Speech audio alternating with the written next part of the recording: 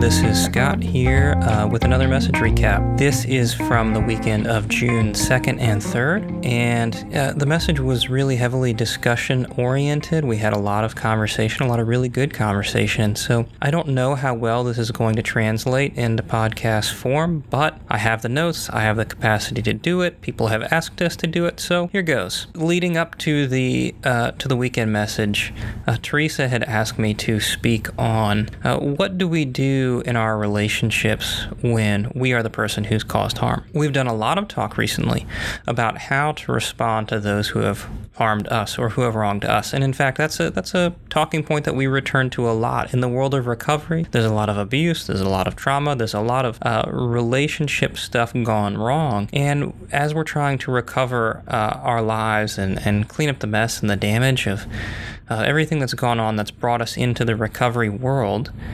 I guess there's just a lot of work to do, practically speaking, in real life relationships, and we are trying to learn what it means to maintain our faith and our certain way of seeing, even in the context of this really, really difficult relationship stuff.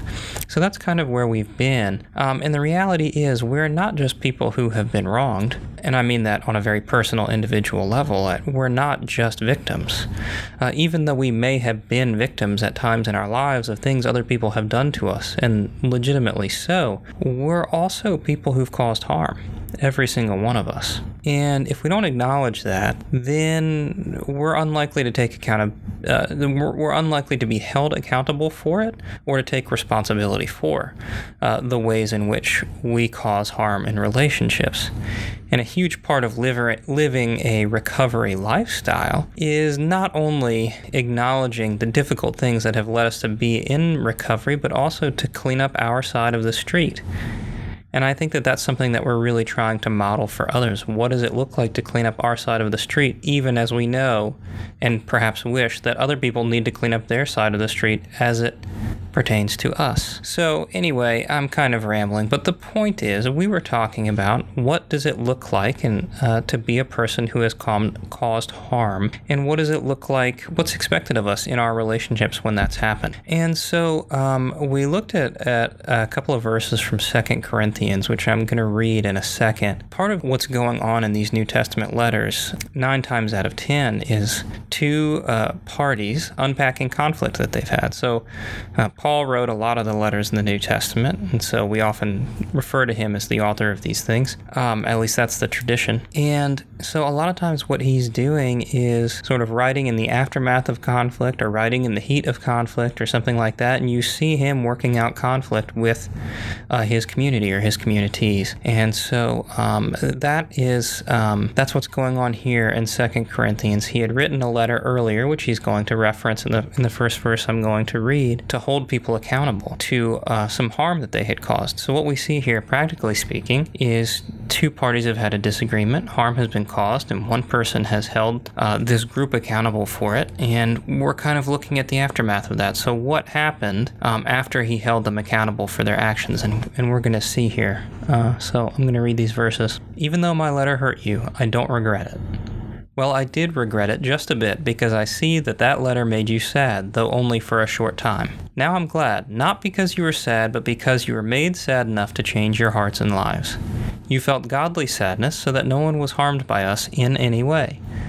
Godly sadness produces a changed heart and life that leads to salvation and leaves no regrets, but sorrow under the influence of the world produces death. These verses came from 2 Corinthians 7, 8 through 10. Now, I want to address his first statement here first, which is, even though my letter hurt you, I don't regret it. And what that may sound like to us is just sort of like wanton disregard for harm perhaps he himself caused. Now, the word hurt there is a difficult one to translate, and it's actually the same word used for sadness throughout the rest of these words. So it's not like, even though my letter physically hurt you, or even mentally or spiritually or emotionally hurt you. It's like, even though my letter grieved you, brought you grief, or brought you sadness, I don't regret it. He's not saying he doesn't care that the letter hurt. He is saying, essentially, that the letter brought them grief because they saw the reality of who they were and what they had done. They had caused harm, and his attempt at accountability woke them up to the truth of that. And so, in other words, they perhaps had done something unknowingly, then it was brought to their attention. And when they realized that what they had done had caused harm, they were grieved. And so for that reason, he doesn't regret holding them accountable, because the accountability itself has inspired them to live differently as a result. And this is sort of, in my mind, the best, most optimistic version of a conversation where one person is holding another person or persons accountable, which is a harm has happened, and that's a difficult thing, and it's lamentable, and we wish it didn't happen, but it happens in all of our relationships. And so the best case scenario for that is you go to that person, you say the harm was caused, and this was the harm, and their response is, oh my gosh, I'm so sorry, I wish that hadn't happened, and then they change as a result. So that's sort of the situation that's being described here, and that's really beautiful. At the same time, it can be frustrating to read about situations that go so well when our relationships often aren't quite that easy. So one of the things that I want to bring up in addition is the fact that being held accountable, when we are people who have caused harm, being held accountable at its best grieves us, right? It's something that makes us sad. It causes us to feel some kind of introspective negative emotion as we realize that we've harmed somebody without proper cause, if that makes sense. And so in that best case scenario, we are grieved and then we are inspired to change. Now, I know that when it comes to me and my own stuff and the ways in which I hurt other people, I'm much more likely to become defensive. I don't normally go straight to the point of being grieved about what I've done and then trying to compensate for that, as was described in these verses. Instead, I become defensive, I deny the offense, or I find a way to blame shift. Yes, I did that thing, but the reason I did that thing is because these other people did this thing to me, and I couldn't help but do this thing, so it's really not my fault. Perhaps I'm not the only person that does that. Or, another thing that I do that looks better, but in reality isn't, is I will acknowledge that I did something that caused harm, and then I won't go the extra step of not only saying I'm sorry, but making an amends. And so a lot of times you can get off the hook doing that. You can say, you know what, you're right, I did do what you're saying. And then just the acknowledgement makes people feel better about the situation. But then I internally know the reality is not only should I admit that I did this, but I should take full ownership of it and go the extra step of making the amends and truly, giving kind of a true, sincere apology and then making an amends, trying to compensate and make it right. And I often get lazy and skip out on those other two things simply because I don't feel like doing it. And I can get off the hook that way. But I know, if I'm being honest, that's no way to live and that's no way to treat people. We shouldn't be looking for every possible loophole to get out of taking responsibility for who we are and what we've done, and that's something that I do. And so I guess to finish this thought about grief, there are multiple kinds of hurt and there are multiple kinds of grief, but when it comes to being held accountable and being a person who needs to be held accountable, there's a kind of grief that is productive. It helps us see the reality of ourselves and motivates us to take ownership of our wrongs. One of the things that I get to do about my job that I really love is I get to mediate conflict. So there was a situation sometime within the last year where I had to mediate conflict between two people. And the first person I talked to in this situation was the person who was wronged. And that person told me, essentially, look, what this other person did hurt me in a major way. And I can tell you honestly, what the wrongdoer did in this situation was pretty bad. But the person who was harmed said, look, no matter how bad this was, if this person will simply acknowledge what they've done, then I'm perfectly willing to forgive this, let it go, and move on. We may not be in close relationship with each other. We may not be best friends. I'm going to need some space, but this doesn't have to be a major thing that sort of destroys the community around us. And I thought that was such a beautiful way of approaching this. Now, the problem was that the other person refused to acknowledge what they've done. They went into full still on denial mode. And that just made things so difficult. So I tell the story as a way of saying that inside the community, when we have conflict inside the community, and we are thinking of ourselves as a wrongdoer, being willing to be held accountable and acknowledging the harm done goes such a long way. And I think that, that's another one of those things that I see coming out of these verses as well, is that these were people who were willing to acknowledge the harm done, and that really can take you a long way towards resolving conflict. And so I think that's one of those things that we are responsible for as people who have caused harm. We are responsible to see, to be willing to look at ourselves and be willing to look at the harm that we've caused and say that that is what it is. I caused this harm. This was real. This is true. This happened. That is one of the things we are responsible for as people who cause harm. Now, there's always this lingering question of what are we responsible for as we look outside of the community?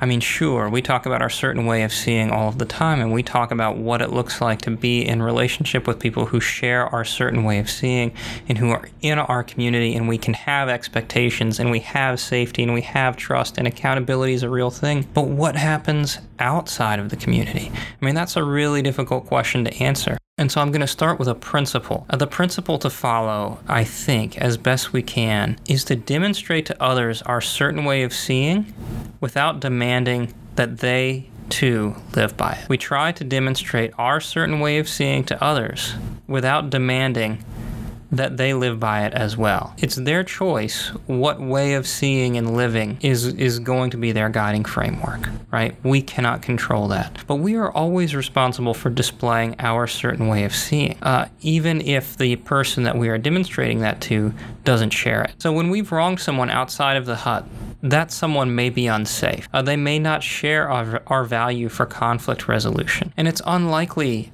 in many cases, that they will respond well to the harm we've caused. They may instantly try to retaliate or attack us, right? Like if you've caused harm to somebody who's not really a safe person in general, and then you go and try to make it right, they may try to up the level of conflict in the relationship. It's unlikely that an unsafe person will have a productive, crucial conversation with us. It may actually end up feeling like we go to make things right, and then they attack us and sort of double down on the difficulty that is present in that relationship. And I would suggest that our work in those moments is to avoid retaliating, because you're going to always be tempted to get into this cycle of they're retaliating against you, you retaliate back, they retaliate back, you retaliate back. Our work in such moments is to avoid retaliating and to ask the question, how can I make this right? Now, they may not even respond well to that question. They may not have a good answer to that question. They may not really even want you to make it right. But what you're doing by avoiding retaliating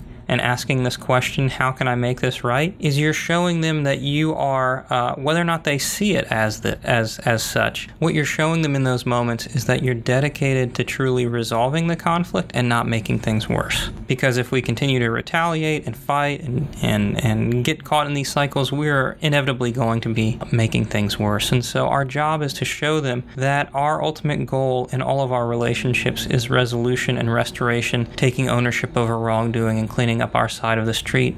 And we can do that simply by refusing to enter into more conflict and instead asking a simple question: how can I make this right? I hear what you're saying. I hear that you're hurt. I understand why you're hurt, because I caused harm. How can I make this right? And if they don't have a good answer, move about your business. That's okay. What we're shooting for in relationships in community, ultimately, and this is the last thing I'm going to say, is ownership, not perfection. Radical ownership means that sometimes we submit to someone's requests of us, even though those things may not make sense to us at the time. We may not always have the benefit of the doubt in relationship. We may have broken trust. We may have caused harm. And because of this, we can sometimes be held accountable for things we didn't actually do, right? Like sometimes people think we've done something that we haven't actually done, and then they bring that up, if they trust us and it's an otherwise safe relationship or has been in the past, and try to hold us accountable. And if we've broken trust in that relationship, we may not have the benefit benefit of the doubt. And part of radical ownership, in my mind, means that we learn to accept living within those confines. If we have broken trust at some point in the past and we've lost the benefit of the doubt,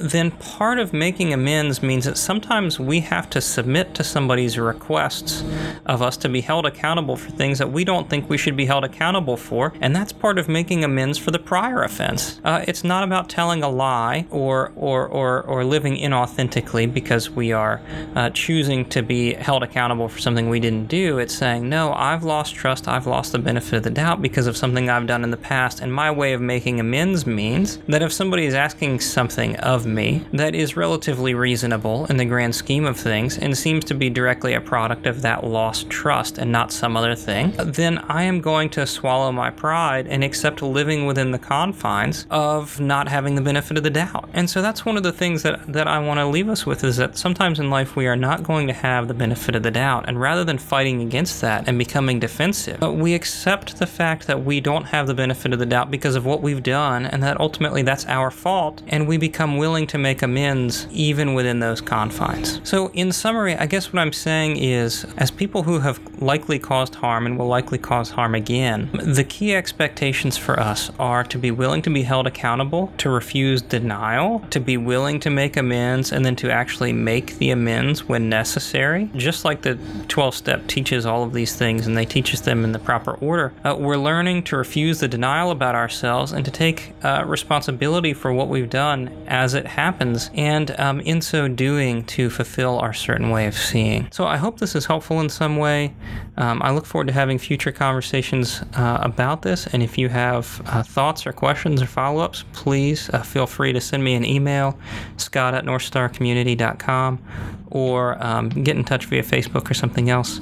I always look forward to carrying the conversation forward. Thanks for listening. We'll talk to you soon. North Star Community can be found on the web at www.northstarcommunity.com. Royalty-free music today was provided courtesy of Blue Dot Sessions, which can be found on the web at sessions.blue.